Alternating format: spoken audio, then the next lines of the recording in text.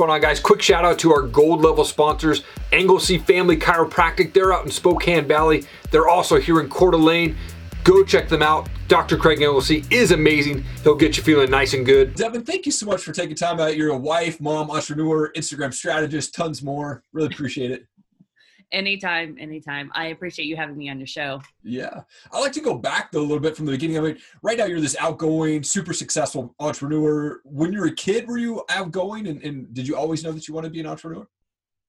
No. So actually, I grew up in a pretty extreme upbringing. My dad was addicted to drugs. My mom and dad were divorced. And my dad actually died on my 16th birthday of a drug overdose. So I was exposed to, it's okay. Yeah. It's made me who I am, and I'm grateful for that.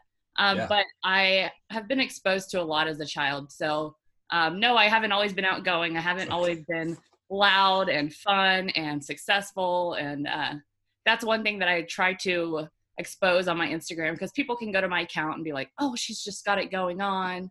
And I don't ever want anyone to ever get that feel. Like I like my backstory, and I like people knowing. I like a good hero story. You know what I mean? I always resonate with movies and stuff like that.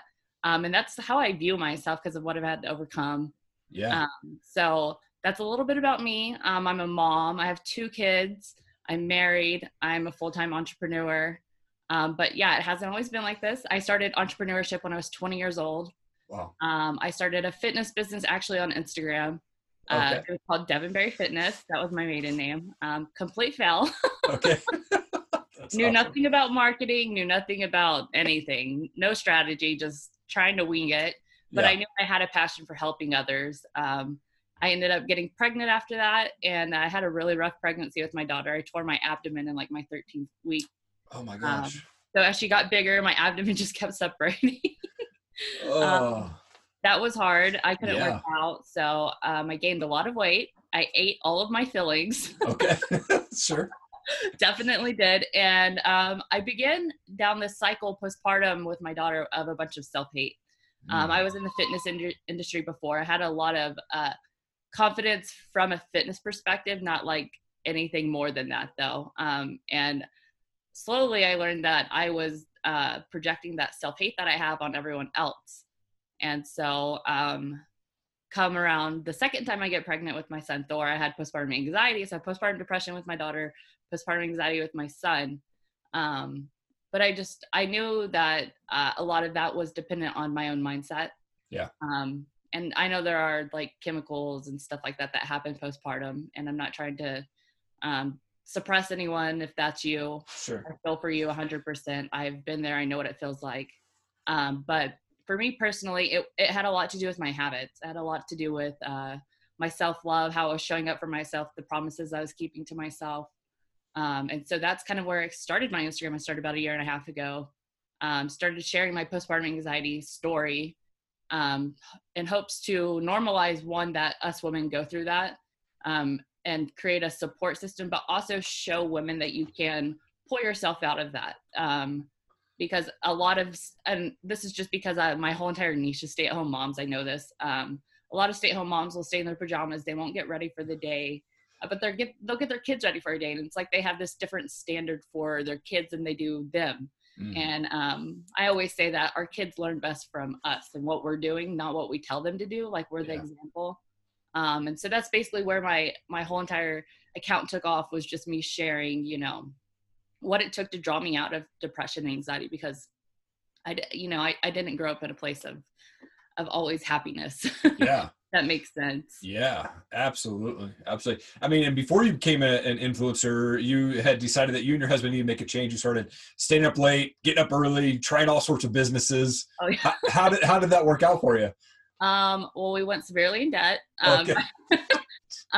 So we tried, oh my goodness, you guys, we've tried literally like every online business there is possible. Wow. We tried Forex. I tried my Instagram business. I tried another Instagram marketing thing. Apparently I have a thing for Instagram and marketing. I'm not a quitter. It's paid off. We tried Amazon FBA. We lost about 30 grand in that. Wow.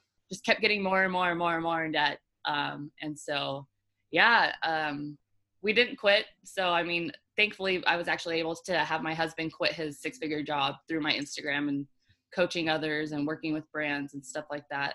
But yeah, before that, it was just like we were striking out. Like every single thing we tried, it was just like we'd invest and we go more in debt. We invest, we go more in debt. We invest and go more in debt. And so, yeah, lots of failure there. But I mean, that's just a part of entrepreneurship. And I feel like that's not talked about enough.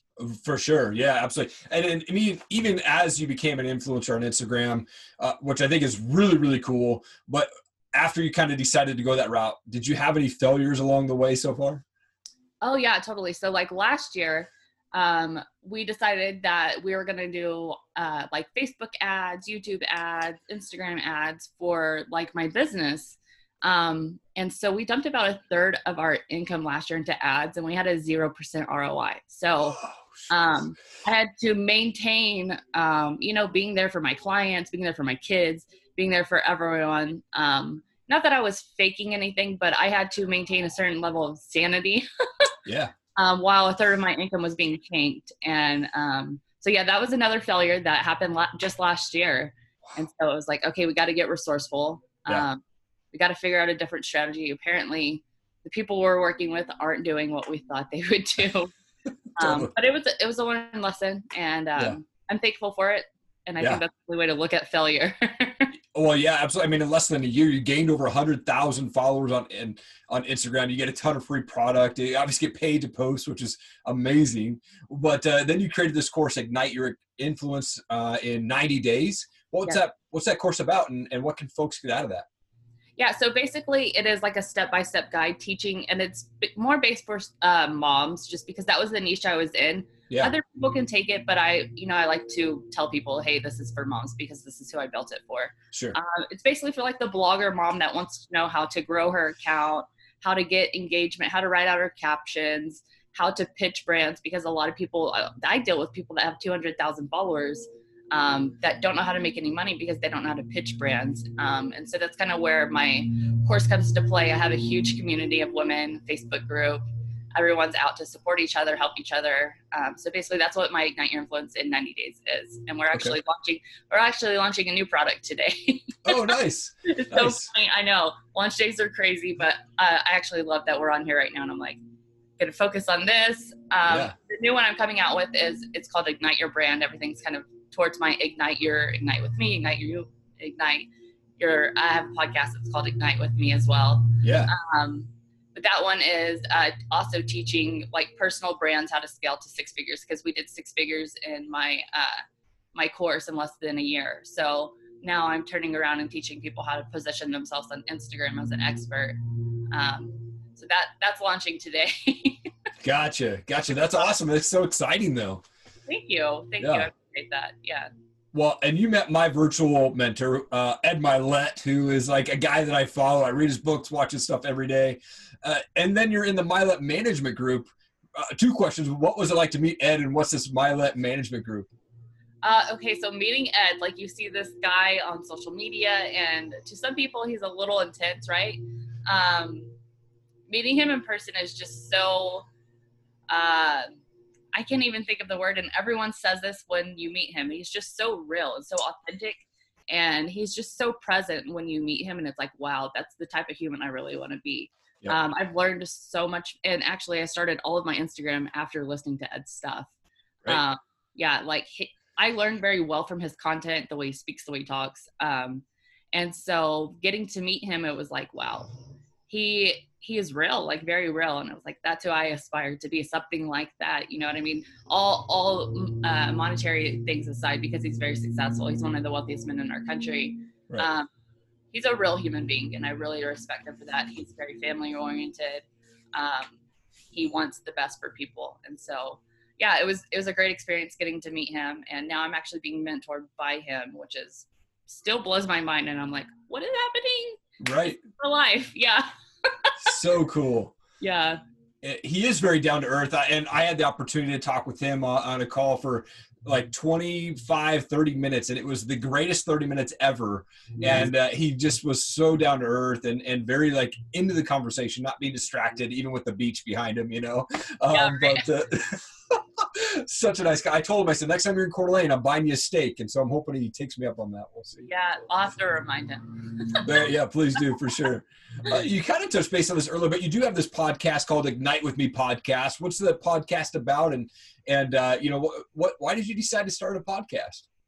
So it's personal development. And to be honest, I haven't been too into it the last 2 months. I did start with the Milet management. I was working full time. Okay. Flew out to California, met Ed, met the team, and learned about what he's doing and a whole new business. And it was like, all right, let's do this. Yeah. And so the podcast has been kind of on the side for now. We're staying right now. If you're listening to this, we're in quarantine. So, staying home with the kids while trying to work a new business and my other business new launches, and my husband's working. It's just like complete madness. Definitely have to take advantage of your mornings and nights and nap times when they do go down. But yeah, I actually need to get more into my podcast, especially right now with everything going on. Right. I do have, it's personal development. Okay. It has a little twist of like mom motivation. But I will, warn you that it's not your typical mom motivation. I'm not very soft. Sure. Not very foo-foo. It's straight to the point, straight to like what you need. And if cussing offends you, probably not the podcast for you, but right. I do have one podcast up where I shared my childhood story, which that's up there. That's my favorite podcast I've ever recorded. It goes back talking about what happened to me as a kid and how my memory was suppressed for 23 years. And I just got my memory back this year. And so that goes into full detail if anyone wants to listen to that. It's pretty crazy. Was it a huge weight off your shoulders when you decided to share your story? Yeah. And actually I plan on sharing more of it this month. I'll just touch a little bit on it. It has to do with sexual assault. I was molested by my dad when I was 3 years old, and the courts gave me to him. I'm sorry. And for the longest time, my memory was suppressed around that. And, actually listening through Ed's content and Joe Dispenza and meditating and, just keeping those promises to myself, because I always felt like I was meant to do something to serve people and I didn't know what that was. But, just by continually working on that person and like digging at what that was, I eventually had my memory back of what happened. And so I had this little internal voice when I was a little girl of, when you get out of this, you'll talk about it and you'll help people. And I never knew what that voice was until this year. That voice has always been my driving factor. And I never knew what it was until this year, until I had my memory back. Yeah. And so, that's what that was about. Huge weight off of my shoulders, 100%. Totally weird because it was such a suppressed memory. And, I felt like I had carried that trauma around with me my entire life. And then when I finally figured out and had that memory back, it was like that trauma released and I was healed and I was whole, which is pretty crazy. I'm thankful for that as well. And now I plan on using my story and sharing and hopefully helping others get out of, what they've gone through, because I feel like there's two paths you can go. You can either be a victim of your circumstances or you can be a victor of your circumstances.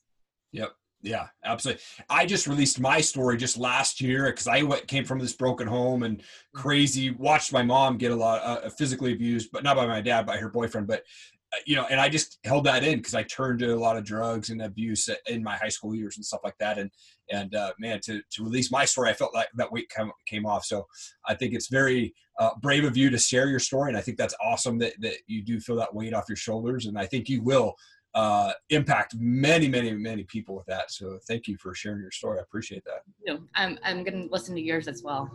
Thank you. Yeah. Appreciate it. There's these things called pod decks. Essentially, they're just random questions for us podcasters. I like it. And hopefully they don't flop. We'll see. I've had some that flop and some are better than others, but we'll see. This one says, if you could look through one person's email without them knowing, whose email would you look through? At this point in time, I'd probably look through Hillary Clinton's email. That's the same answer that I gave. I got asked that on a totally. Oh, that's awesome. Same exact answer that I gave. That's so funny.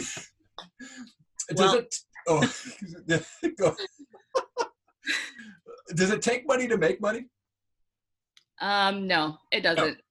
It doesn't. I feel like if you're resourceful enough, you can find a way to make it happen. Absolutely. What's a favorite holiday for you? All of them. All of them. Okay. Very cool. I just like celebrating with my kids. I think it's so much fun. Yeah. How's the quarantine life going for you? It's going. Yeah. Ready for the gym. Okay. That's the one thing I'm doing 75 hard right now. Oh, nice. And just workouts are getting really boring.